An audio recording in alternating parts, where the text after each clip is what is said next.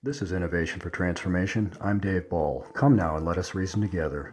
During a recent interview on an Italian television station, Pope Francis stated his opinion that a verse in the Lord's Prayer should be translated differently than the form in which it appears in most versions of the Bible. Lead us not into temptation in Matthew 6:13 and Luke 11:4 would be updated in modern vernacular to read something like, "Do not let us fall into temptation." Such a rendering would be more consistent with the assertion in James 1:13, "Let no one say when he is tempted, I am tempted by God, for God cannot be tempted by evil, nor does he himself tempt anyone." After the interview was translated, mainstream media seized on the pontiff's statement. Commentators, including some religious scholars, interpreted the meaning and implications in various ways, some suggesting evidence of a shift in Christian theology. The most common headline that resonated with the public was, "Pope recommends change in Lord's Prayer."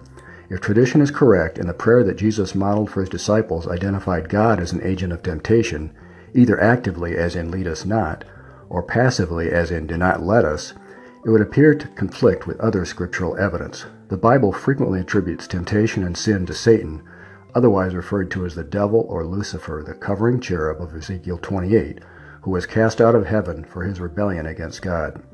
Trustworthy scholars have studied the original lexicon and shared their insights. For example, Elder James Martin, a Jesuit priest and editor-in-large of America Magazine, was interviewed on NPR about Pope Francis' comments. According to Elder Martin, Jesus spoke the original prayer in Aramaic, which would have been translated into Greek and then into other languages.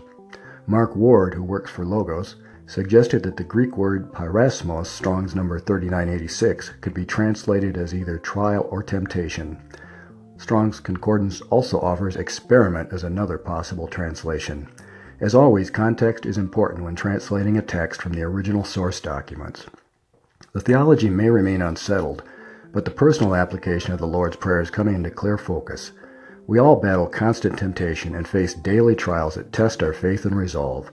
Life often appears to be a spiritual experiment, a cosmic conflict between the forces of good and evil, and we may suffer afflictions akin to those of Job. But we can take comfort in the knowledge that Jesus overcame Satan's temptations on our behalf, as in the lust of the flesh, the lust of the eyes, and the pride of life in 1 John 2:16. So we are assured that no temptation has overtaken you except such as is common to man. But God is faithful, who will not allow you to be tempted beyond what you are able, but with the temptation will also make the way of escape, that you may be able to bear it. 1 Corinthians 10:13. I read the end of the book, and there's good news. God wins, and we're saved. Please share your thoughts. Visit our blog on WordPress, and be blessed.